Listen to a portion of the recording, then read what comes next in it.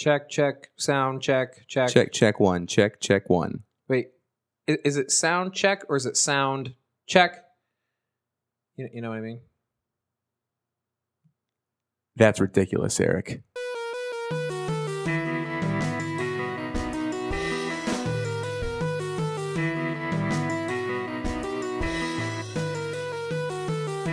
Welcome, ladies and gentlemen, to Nerds on History. I am one of your hosts, Eric Brickma. And I'm Brian Moriarty. Hey, Brian. You Yes, were telling Eric. me something interesting earlier today, a little factoid that you had come across. And I'd love for you to share it with everybody because it was kind of neat. I didn't even know this. Yeah, definitely. Well, we were thinking about what we were going to do this week for the show. And I was looking at, what was interesting that happened around this time of year in August. And around this week in time, about 60 years ago, was when the Dumont Network aired its last television show. And I thought it's like saying, what the hell's the Dumont Network? Yeah, what is the Dumont Network? The Dumont Network is the forgotten network, quote unquote. It actually rivals NBC for being the first national television network. This sounds like a really bad J.J. Abrams plot that's going to lead into something. It does almost sound like that. But I swear this is 100% true. Okay. And it was named after Dr. Alan B. Dumont, who developed the cathode ray television. He didn't invent the television, but he invented the cathode ray television, or as you guys would know it, the CRT display. CRT, right. Right. Okay. And did it in a way, and that was the model that got popularized and manufactured. And Dumont was a rarity because he was that company was both the manufacturer of televisions and they had a studio as well for broadcasting and creating content. So he was really kind of monopolizing on it. He was producing these televisions and making them popular and then taking advantage of it by having one of the only available networks that was around at the time. Well, he was one of the first, yeah, but he certainly wasn't the only one. And unfortunately, it didn't last very long. From what I can tell from the research I've done, due to politics and stuff of the industry. Damn politics. Always Yeah. getting in the way of entertainment. Yeah, and to me, that just kind of struck a chord because television is, I think, a part of a lot of our lives. And for Sure. me, it was pretty much the drug of choice when I was a child. Oh, I was raised by the television. As much as I enjoyed reading books, as much as I enjoyed losing myself in them, Yeah. there was something about the television that just captivated me. And I'm a very visual person, and I think that definitely plays into it a lot. I don't have an ear for music, so it's not that I don't enjoy music, it's just I can't make it. I can't do anything with it. And I was never terribly athletic.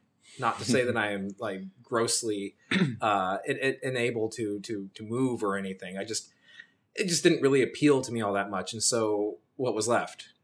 Right. Books and of course television, which was this magical window that I could lose myself in and see all sorts of neat stuff. Right. And you have one up on me because I wasn't even really into books that much as a kid. For me, it was pretty much television and playing by myself because I was an awkward child. But we all played by ourselves. I think we all had our imaginary friends. Yeah, definitely. Many of them inspired by the television programs that we were watching. Absolutely. Definitely. For me, Batman and Power Rangers were part of my everyday. Oh, Power Rangers. Absolutely, yeah. Oh, man. I remember racing home from school because they would always put it on. 2:30, man. We had to. Had to get back quick, man. Yeah, absolutely. You didn't have time to dally, and hang out. You had to get back there. There was always one day a week, Wednesdays, at my Catholic school that I grew up in, where we would get out of school at 2:00.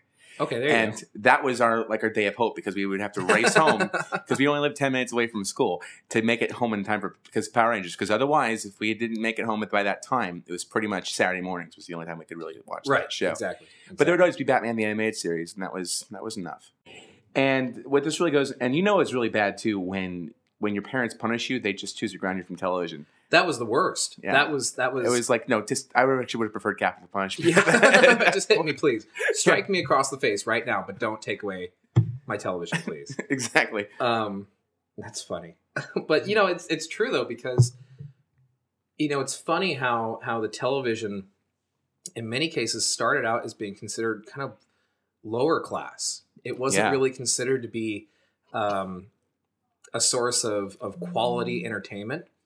And it has changed and evolved so much over time. And I think that kind of got us talking wouldn't it be neat if we went ahead and just kind of examined a little bit more about the history of this this sometimes misunderstood friend of ours who's in pretty much every home at this point in an American household. Absolutely. And, it goes without saying that now television is probably the most pervasive form of media that we have in today's world, So understanding its roots, I think, is really, really important. Right. Well, I've always been interested by, late 19th century attempts to advance technology and see what they could do with it, what already existing technologies were around and what they could manipulate and change and modify. Now, correct me if I'm wrong. You said that you found a mechanical television from the late 19th century? Exactly. And, this is funny because prior to us really kind of starting this conversation around this, I didn't really even know these existed. And I feel kind of bad for it. But when you realize that there really weren't all that many of them around, that the first attempts that were being done were very much experimental. They were being done in Germany in the late 19th century. Paul Nipkow, who was a student in Germany, developed the very first mechanical television. And he succeeded in doing so by essentially... So let me try to visualize this for you folks. Let me try to explain it to you. But essentially they consisted of a neon tube, okay, which was emanating the light source, obviously, behind a mechanically spinning disc, all right, and which was named after Paul Nipkow, the Nipkow disc, with a spiral of apertures that were then producing this kind of small, almost, I guess you'd say it was about the size of like a postage stamp, right? And then this image itself would be magnified by a magnifying glass that was attached to it, and that would produce a much larger image. And by much, I mean it was probably about the most ones that I've seen are about 4 to 5 inches across. I mean, they're which, tiny. For the record, is pretty much the size of a standard smartphone screen nowadays. Yeah, if you have a Galaxy Nexus, then you know what we're talking about. That was the size of the first television, but much lower quality. Yeah, much lower quality. We're talking about literally the very first ones were producing simple kind of silhouette images. Not moving at that point. They were still images. Right. And they were literally 30 lines of resolution to begin with. 30 lines. Just to give you a kind of a perspective on that, is that standard analog television, standard definition television, not even considered HD, right. Depending on what format you're in, what country you're in, has anywhere between 550 to 625 scan lines of resolution. So we're talking about 30. We're talking at least 25 to 30 times. 25 to 20 times. Math is not my strong suit. You're asking me. You're asking me a question. This is Nerds on History, not Nerds on Math. Okay, exactly. So that's the reason why I study history. I can't do math. Exactly. Case in point, it's substantially higher resolution. Right. Than what these guys were. Yeah. Eventually, the technology was refined to the point where mechanical televisions were capable of producing approximately 250 lines of resolution. So that's not actually that bad. They produced a very clear image. They eventually, incorporated moving images, obviously, which is what really wowed people, what people wanted to see. But they were greatly limited. The technology itself would eventually be beaten out by the electronic television, right? Which used the CRTs, which used the boob tube, right? Which was easier to produce. Right. It was economically, it just made a lot more sense. Sure. And it gained in popularity because of all those reasons and above. And eventually the mechanical television by the 1930s was pretty much gone. It was pretty much extinct. Let's take a step back for a second, because when we're talking about how this technology developed and what we're talking about when we even say the word scan lines, I think it's important to break that down. So for those out there who don't know what we're talking about, the image you see on a television is broken down into fields. Which is, think of it like an image is actually being woven together. And these fields are broken down of scan lines. So these series of lines, hundreds of these together, put together, form kind of like a tapestry. They form what the overall final picture is that you see on screen. And it's the weaving of those back and forth that creates the animation, the motion of the image that we're looking at. So correct me if I'm wrong, but I seem to remember anyway, taking pictures of my pre-HD televisions, right? My standard definition televisions back in the day that got caught in a picture that I was taking or what have you. And I would see like half of the image was gone. Yeah. Is that kind of what we're referring to when we're talking about scan lines? Correct. Then? Correct. Because, the best way you can try to compare it to is film. Because film has frames to it, right? One still image, and really about 24 of those in film terms make up 1 second of moving imagery. Whereas... but video is much higher, isn't it? Video is, well, it depends on the format. So video is 30 frames per second if we're talking pretty much standard television. Okay. Though it's changing with HD. But within those 1 frames would compose 2 fields.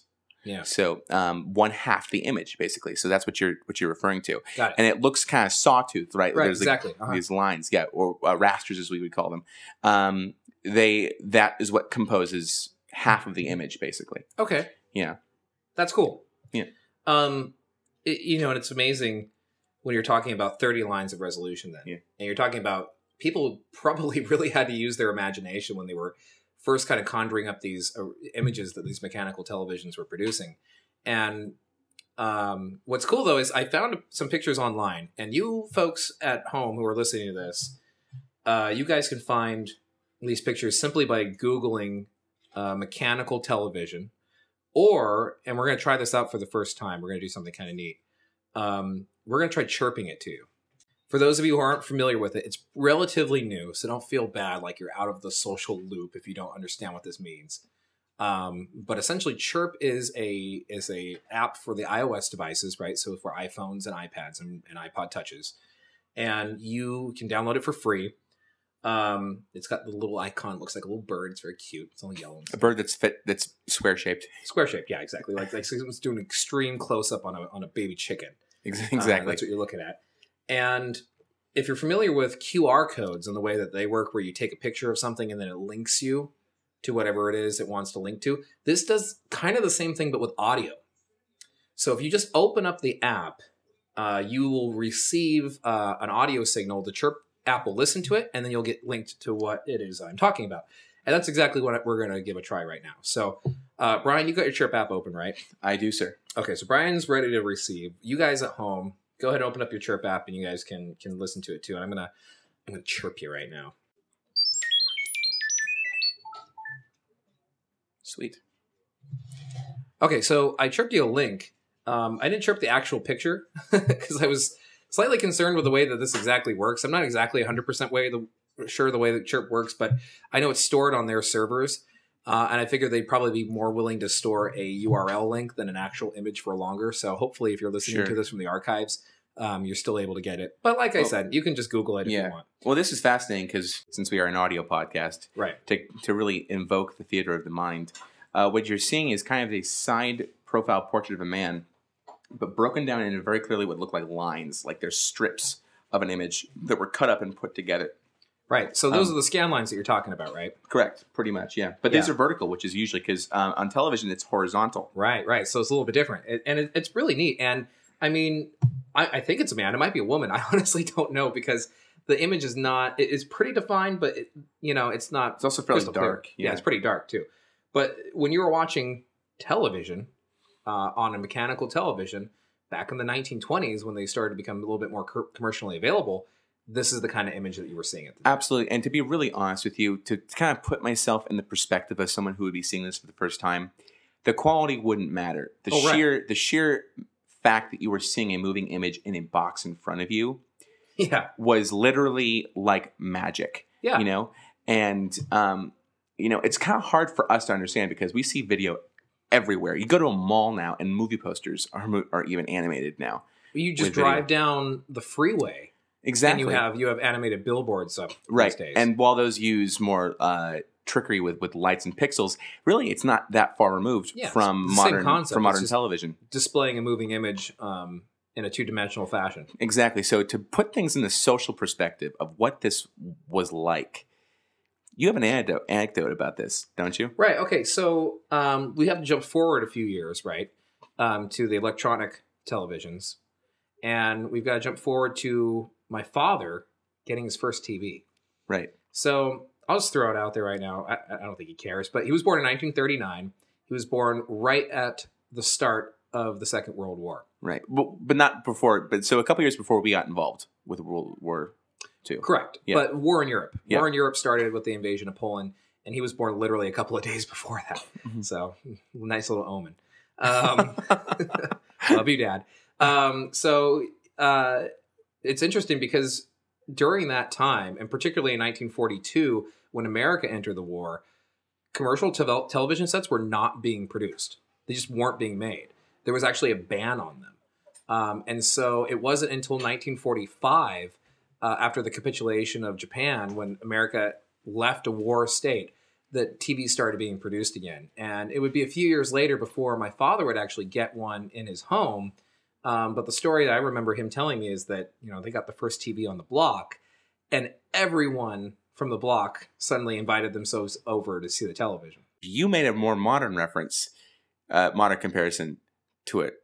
Correct me if I'm wrong. It was with a little piece of technology we call the iPad, if I'm not mistaken. Well, right, exactly. So that's actually how this whole conversation started, right? So my brother-in-law, he bought the original iPad a couple of years back. He brought it over for a family dinner, I think we were doing. I don't know exactly what it was. But quickly, everyone had forgot about everything else that was going on.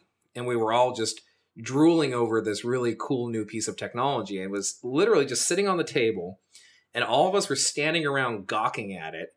And my father turns to me and he says, "I remember this." I'm like, "What are you talking about? This is the first time we've ever seen this." He says, No. This is exactly what we did when we got our first television. He said, the only difference was this screen is bigger than the TV that we had. My, how technology has improved. Yeah, it's crazy, since isn't then, it? Yeah. It's so wild. And to really think about it, too, because only at the most, I would say 50, and that's really being generous, years before that, had there been the dawn of radio. Right. So, we're talking about, a culture worldwide who, before that, the only means of communication they had was letter writing and the telegraph, pretty much. But the telegraph was basically coded letter writing, right?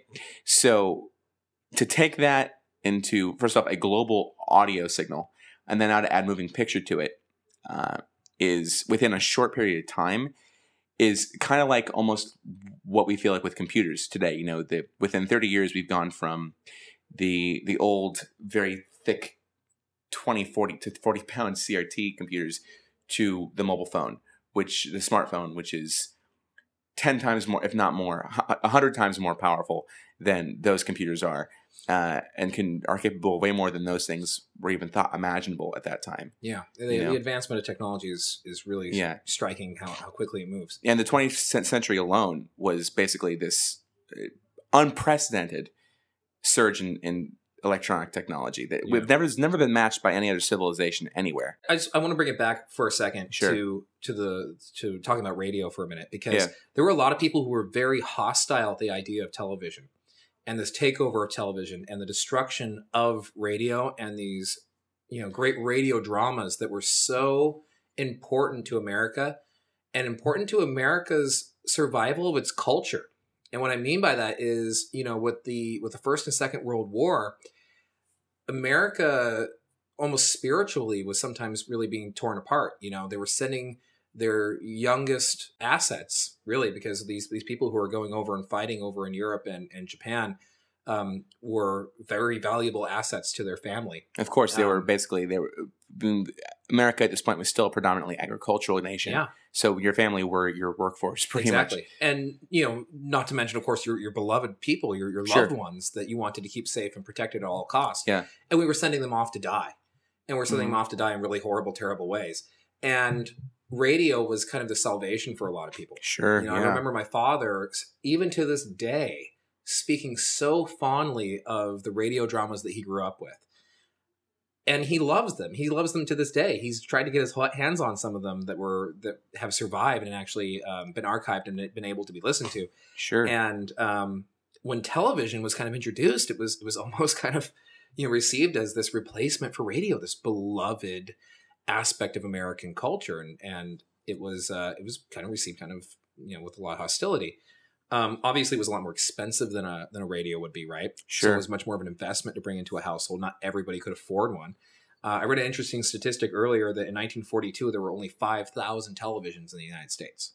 And compared to, do we know roughly what the population was around that time? I don't know exactly what the population was at that time, but I can tell you only 5 years later, in 1947, there were about 40,000 televisions in the United States. Right, and these were predominantly in urban areas, correct? Most of them were actually in New York. Okay. About 30,000 of them were in New York, where there was the majority of the first broadcasting stations set up in the United States. Like NBC, since we're talking about who claims first, NBC claims itself to be, I think, one of the first national radio stations as well, because they were a national radio station before they were a television station. Correct. Yeah. WNBC still exists to this day and is based out of New York City. Both NBC television studios, the original television studios, I think they're in the same building now, if I'm not mistaken. I could be wrong. I think it was WRGB television station in New York was the very first American station to continuously operate, and is actually still in operation today. And that started in 1926 when the mechanical televisions were still around. There you go. So they have that claim to fame, but I think they are actually a subsidiary or in some way connected with NBC, like you were saying. Going into this now, the idea of, I mean, we're not going to go fact point by point timeline into the play-by-play of the history of television, because that would be I feel like that'd be kind of boring. But yeah, I think we kind of touched on that enough. I mean, obviously, we introduced television. It took on. People liked it. Exactly. And even though it may have been reached with an initial hostility, and radio still continued to be very important, particularly in England, where right up into the 1970s and 80s, radio dramas were still very popular and being listened to. A great example is one of my favorite sci-fi science fiction stories of all time, which is The Hitchhiker's Guide to the Galaxy. Before it ever became a book, and then later a TV miniseries, and then later a horribly remade movie, but that's a whole other topic. It was a radio drama on BBC. Right. And Douglas Adams actually pitched it originally as a radio drama, and then it gained so much popularity. He wrote down the original scripts, knit them together to become the first book, and then continued on in writing the novelized series of Hitchhikers. Right. And there are so many... I don't know what you call them, Adamsites, whatever. Who actually attest that is still the best interpretation of that story. It is, and you can download them. You can listen to them. They're great. They for really free, are right? fantastic. And they're from the BBC website. Mm-hmm. Yeah. Well, let me just put this in perspective for you, because I'm going to ask you a question and see if you know this. Okay. So we talked about the Dumont network and how they are the forgotten network, right? And I was doing some very mild research on them, but what I thought was fascinating is they had, as any station would have, thousands of hours of programming, but because they were an early television station, we're talking, they started doing programming early. I think even in, let me look at this here. In the early 1950s, before we even had videotape. Right. Because videotape was, even though it wasn't commercially available until the 80s, was used by studios, at least, as a way of archiving, your shows. Sure. Otherwise, it was just a live broadcast with no actual recording taking place. It's kind of weird to think that there was literally, it was a live stream and that was it. Yeah. Well, hey, most of early American television, and including those very first commercials, were all that way and have been lost to us from time now. And from what I've been told, from what I've been reading, the only way you could really record, quote unquote, a television show was to literally rig up a film camera, that was capturing the live stream of the television. People were doing that. Me, I'm a big Doctor Who fan, right? This is nerds on history, right? Right, exactly. And a lot of those early. A lot of the early recordings of Doctor Who that were done by the BBC, their archives, were taped over. My gosh. Yeah, and they lost a good chunk of the first Doctor and the second Doctor's series of Doctor Who. And loyal fans, though, which were so dedicated to the show, took still images of their television sets and recorded the audio. And that's the only way that those shows actually remain to us today. Wow. And you can find them, these telesnaps, right? And they even have, some people have compiled them together, and they even have kind of written lead-ins into the next scene for the stuff that wasn't captured, that the images weren't captured. Right. Played along to the audio. And of course, only the nerdiest of Doctor Who fans, Whovians, as we call ourselves, like myself, have these and enjoy these and are actually willing to watch a 10-part Doctor Who series, all with just still. Well, there is something kind of a mystique to it, saying, "Oh, interesting how they strung it together from that." It's kind of like a radio drama almost at that point. Yeah, exactly. Well, so Dumont did this, right? The Dumont, and I don't mean Dumont personally, but rather his company. The network did it. Right? Network did this, and that was how they archived a lot of their shows. What are some of the more popular shows that were actually aired on the? This is a big one. The Honeymooners. All right. Yeah, the Honeymooners. That's cool. I didn't know that. Yeah, and in fact, after the studio went under, their assets were bought by other companies. Okay. ABC had acquired the archives of Dumont. Okay. Oh, okay. So the shows that eventually entered into syndication, were they played on ABC then? I don't know if they were played on ABC, but here's what's more interesting. Thousands of hours of those were destroyed and harvested because we're talking about old style film. Right. And the thing there's a reason why they call it the silver screen. Do you know why they call it the silver screen? I have no idea. The film, the most prevalent chemical in that was silver nitrate. Oh, okay. That makes sense. Yeah. So, literally, they were harvesting silver nitrate from these old papers. So they destroyed a lot of these film reels to extract silver nitrate from it. And recycling taken to the extreme. Exactly. And the majority of the 350 episodes of television that are left are of the Honeymooners. Really? Yeah. So that's interesting. There's a few other. And actually, I really wanted to bring this up too, because if you're ever curious about this, Google The Wayback Machine. The Wayback Machine is a website run by archive.org. The Wayback Machine. The Wayback Machine. Archive.org is a... do you want to chirp that? Let's chirp it. Okay. Okay, so you guys should be seeing this now. Definitely. So, for those who don't have the Chirp app, Archive.org is a nonprofit organization run here in the Bay Area. They're based out of San Francisco. Yeah. And their job, they have tasked themselves with the mission of archiving websites. But not just that, but of course, all the information that's now housed in that. And if you do some Googling, or not Googling, do some searching within that site. Yeah. You will find... That's just the word for search now, is Google. Google it really is. Google is now a verb, exactly. Yeah, exactly. Google is for all searching. Hey, honey, I'm Googling for my shoes. You gotta buy a new pair? No, I just lost them. I'm trying to find them around the house. You're an idiot. So... I'm Googling for the words right now. I can't bring them to my lips. I am so mad. I am Googling for the words at you, Eric. Anyway, we digress. Okay, sorry.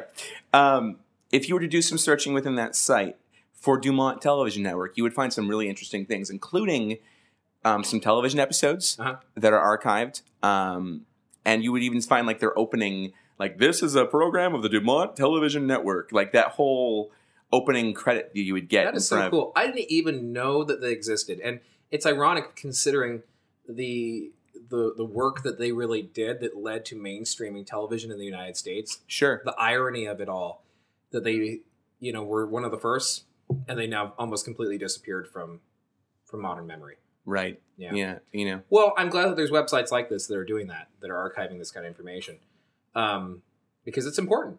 It may not seem all that important, but hey, it's one of the firsts. And that's how we reflect on ourselves, and that's how we learn from where we were and where we're going to be. Definitely. And I think a huge thing for me to talk about, to make this personal, bring this to a personal level, is I had two important occurrences in my life where I came really face to face with television. One from a historical aspect and one from just from an artistic aspect. My uncle's first wife was a casting director, or is it? And she actually still is. She has her own agency in LA.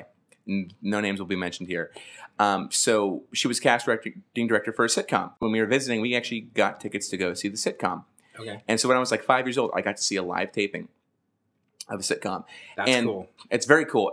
But it also was kind of sad because for me that broke the magic early on, because this wasn't live, unfortunately. This isn't like the old television, because we should probably... No, I think we need to reconsider the drinking of beer while we're doing this, because... Don't tell them our secret. Anyway, in the 1930s and 40s, when you did a live television sitcom, it was literally live. There was no second take. When they were talking about a live studio audience, there is no laugh track being done. We're talking about if people are laughing and goofing off in the audience, you're going to hear it in the background. And if you watch old shows like your shows from Sid Caesar from the early 50s and even Carol Burnett from the 70s and early 80s, that was the magic of it, because when you saw them make a mistake, it was how they covered for it. Right. And that, when you watch that now, that's some of the funniest moments on television. Of course, that's what we all remember, right? Is them all just trying to keep themselves from completely breaking up. Right. And the only show left that really does that is Saturday Night Live. Yeah, exactly. And even then, sometimes if the sketch doesn't go so well for the live taping, they'll use the dress rehearsal that was done without an audience. Right. Before, and then then it's still this semi-artificial experience. Well, mine was totally artificial, because when they did something wrong, they would just do another take with the audience there. And I just remember thinking as a kid, wow, this is taking a really long time to go through. They're doing the same thing 5 times over again. And so, unfortunately, I kind of blocked that out, because I enjoyed the fantasy and magic of seeing the television edited together. I think that's why everybody loves television. You can just lose yourself in it. And absolutely. With the exception of the news and god-awful reality television, you can really just lose yourself in the magic of it all. And it's something that you don't have to pay a lot of money for up front. You can just kind of sit down, turn something on, and veg out for a moment, just relax. You don't have to make a big ordeal about it, like when you have to go to the movies. You got to buy a ticket. You got to find a time. If you don't want to go alone because you feel kind of awkward, you have to find people to go with you. You have to debate over which time you want to go to. It's a big ordeal. Definitely. With your television, you can just sit there by yourself and watch god-awful infomercials at 2 a.m. If that's what, gets you off, go for it. Yeah. Well, the other thing that was cool is my step-grandmother, Barbara, lives in Culver City. Now, Culver City, for those people who don't know, that's the real filmmaking capital of the world. It's not L.A., LA is certainly popular because there's a lot of film that's done in LA, right. But it's all the cities around LA that really make it big.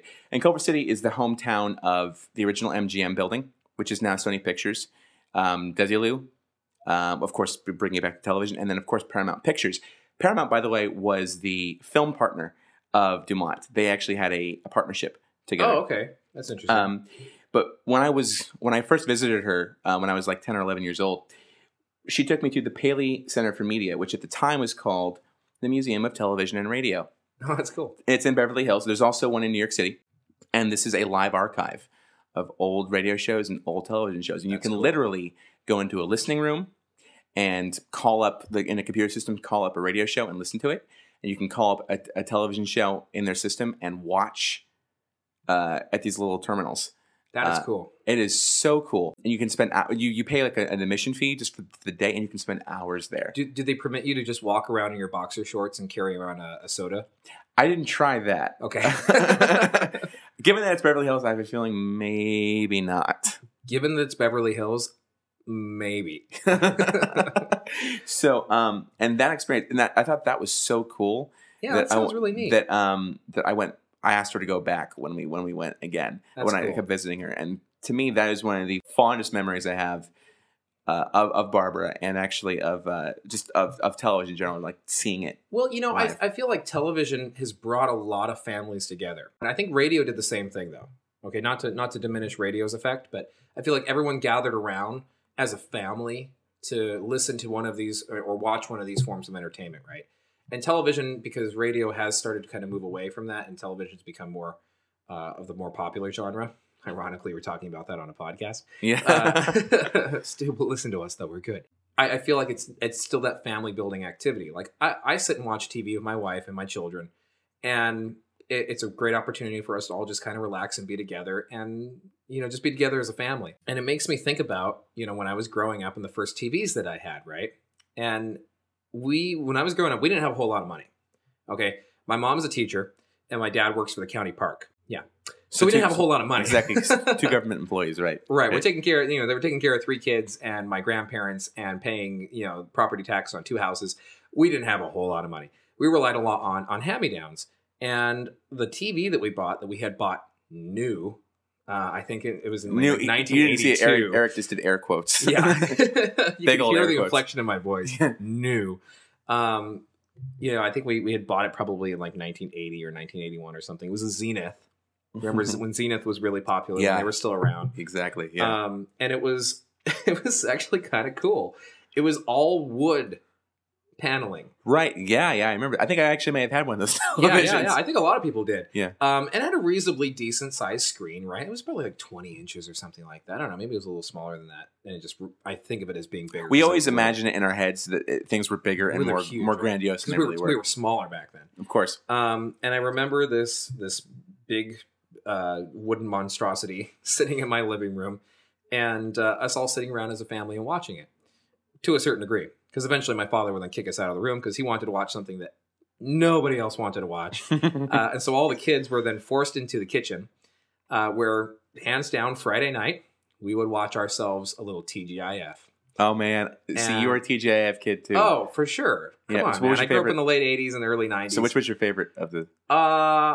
Obviously, Full House was, I think, a popular So you're one. you're going to early TGIF. Yeah, man. I'm talking Full House, Family Matters. I love Urkel. Yeah. To this day, did I do that?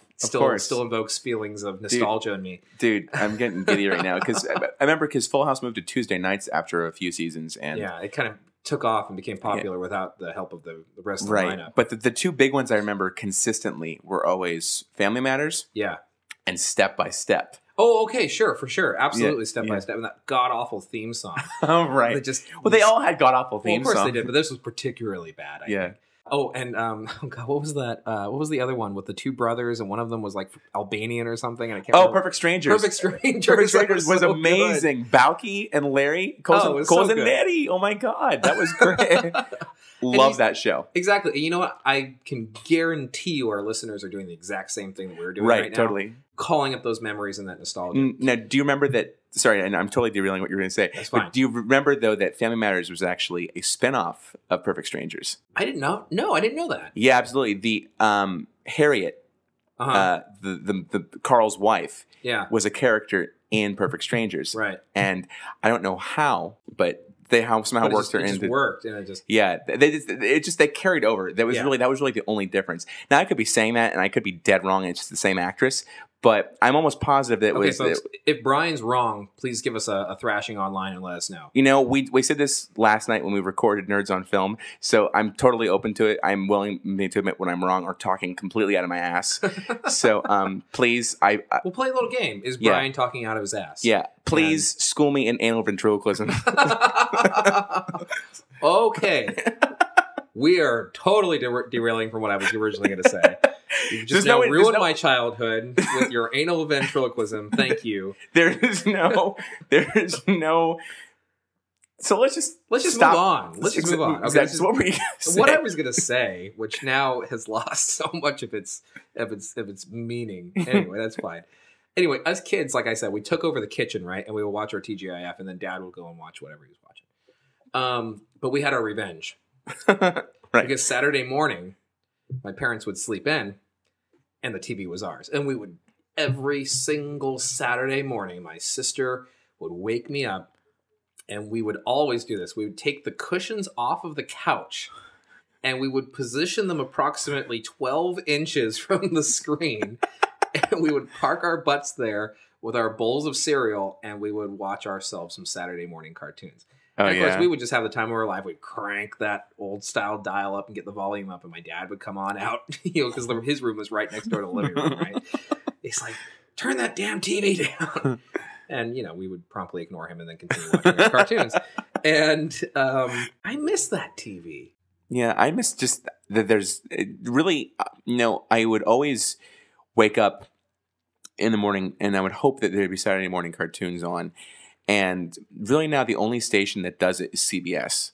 CBS and I think UPN or CW, whatever the hell it's called now. I remember Fox was the Fox big was a one, huge right? one. Fox and ABC. They even had their own. I remember subscribing to this, like a kids magazine that was completely centered around Saturday morning cartoons. I could be totally wrong. No, I'm pretty sure I remember that. No, there was Fox Kids magazine. There You're you absolutely go. right. That's what it was. Because Fox Kids, not only do they have Saturday mornings, they also had weekday afternoons from like 2:30 to 5. Which we will watch our Power Rangers and all that good and stuff. Batman and The Masked Rider, if you remember that at all.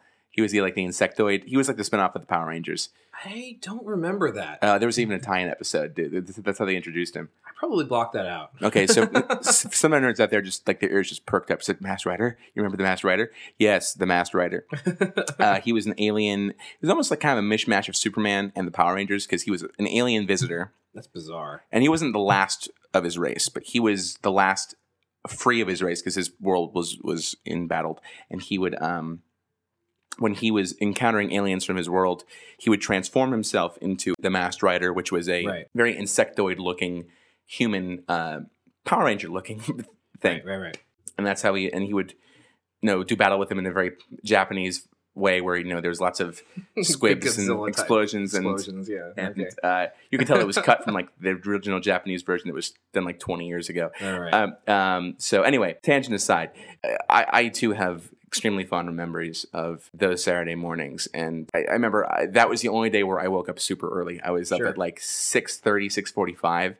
And I would even catch the later end of the morning news because I didn't care. I didn't want to miss a moment. Absolutely. Yeah. And, just to kind of bring it all home, we talked a little bit today about the innovation of the technology, the creative nature that led to the development of television, right? And its, eventual landing in our society and culture. And then we talked a lot about how it really affects the home and how it affects individuals and how it, builds bonds and these great memories. I think that we would be doing it a disservice if we didn't talk about the real cultural impact that television has had and how it's really forward a lot of the developments that have happened in American culture, particularly the civil rights movement over the past 50 years and everything that's happened there. Because when we talk about television and we talk about early television, it was a domain that was very safe. People played it very politically safe. And we see examples of this with I Love Lucy. Right. We were talking about this earlier, right? So even showing a pregnant woman on television was extremely controversial. Right. I Love Lucy was the first television show to show a pregnant woman. And not only that, but to actually show a married couple. I think they still had separate beds at that point, but they were both kind of in their nighttime attire. And they were in the same room, yeah. Prior to that, not only was it considered inappropriate to show a woman who was expecting on television, but to even imply that she was going to give birth. But to even imply that a husband and wife stayed in the same room, was far too risque. Even for, and we think of that now, you think, really, with what we see on television now, that's like nothing. You watch True Blood, and you're essentially watching vampire porn. Exactly, right? Pretty much, yeah. So we've gone from I Love Lucy to vampire porn. Okay. But I mean, it's interesting though, the social barriers that were pushed with television and how people started to feel comfortable looking at the other things that were going on around them. Some really incredible developments in the civil rights movement, right? Definitely. So everything that was going on in the South and with segregation and breaking down those barriers and, really introducing a concept and an aura of tolerance into America. Right. The television, in many ways, was an instrument for that and brought that about. Absolutely. And I would even say, thinking of the Vietnam War, too, that was the first war because World War II was radio and film, right? Where we got to really see it live. Not live, but within short proximity of it taking place. Well, okay, the Korean War did have some of the first examples of that, but you're talking about to a larger audience, right? To a much larger audience. Yeah. And absolutely. And those barriers and those romanticisms that were built around war were completely torn down. And imagine the national opposition to the Korean, to the Korean and also more prominently to the Vietnam War. If we didn't have television displaying, the news and telling us about all of these American soldiers that were being killed and for what? Imagine if we didn't have that, right? Have those graphic images being displayed to us. Maybe the Vietnam War would have gone on for a little bit longer. Thinking just from a political perspective too, before radio and television, just in our country, you maybe got a drawing of what the president looked like, and you knew, and you heard who the president was, and you voted for him. You usually heard someone who spoke on behalf of a candidate, right? And so you voted for him based on that orator. There are many people who live their entire lives never even seeing a president or even knowing the person's name only. Television put a face to a name, and it actually connected people together in a more intimate way than we've ever had before. And it's displayed some really incredible things that have gone on live in front of people. The Challenger explosion, for example. Right, we saw which that was live. broadcast Yeah. live to millions of Americans because the United States space program had kind of lost a lot of its flair with NASA and with the shuttle program, and so they reignited it by sending the first teacher into outer space. Right, so it gained a lot of popularity, and people were watching it live. And then they watched that tragedy unfold in front of them. Not only that, but just to think of September 11th, of course. Oh yeah, absolutely. If that had not been, if there was no television or radio, Would have really had- more television, yeah. it would be a totally different experience. Yeah, I remember, as we all do, we all have our 9/11 story, right? I'm not going to go into great length into detail into it all, but I remember waking up in the morning and my father walking into my room. I was still in high school at the time, and he said, "Eric, you need to wake up." And I thought he was just like, trying to kind of get for school, so I was just like, whatever. He's like, "No, history is being made right now, and you need to see it." And I'll never, for the life of me, forget those words. Sure. They're as clear in my ears today as they were the moment my father spoke to me. And I remember walking out into the living room in this kind of half awake stupor and immediately being aware of what was going on. And the moment I walked in the room, the second tower fell. Oh my God. And it fell right there in front of me, live. And it was on television. It's one of those things that's going to stick with me the rest of my life. Absolutely. And I remember I was in class when those happened, but I remember it was the only time where we felt it was so important that we had a live TV In the hooked up classroom. in the classroom, and then you literally, there was not a room you couldn't go to in that school, including the library, Where it wasn't being shown. where it wasn't Yeah. being shown live broadcast of what was going on. And just to dial that back for a second to my father's time and my Yeah. mother's time when they were in school and they were watching the moon landing, Right. they watched that on television.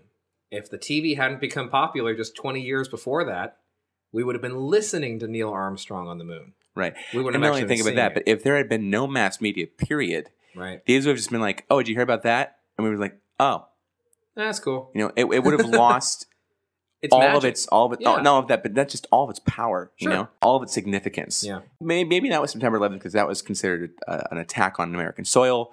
That would have been That still would have been powerful regardless, but I think it was an even deeper dagger in everyone's heart Because we they could were see it. seeing it live. because we were seeing it happening. Yeah, exactly. It's not the same as actually being there, but it was pretty damn close. Absolutely. Yeah. Yeah. Real quick, I just want to say a shout out to Star Trek. Of course. Because I love Star Trek, because Of this course. is nerds on history. Star Trek did a lot of those barriers and tearing those Absolutely. down. You were saying, I believe you said that there was the first. The very first interracial kiss broadcast on American television. Right, was that Uhura and Kirk? That was her and Kirk. Right.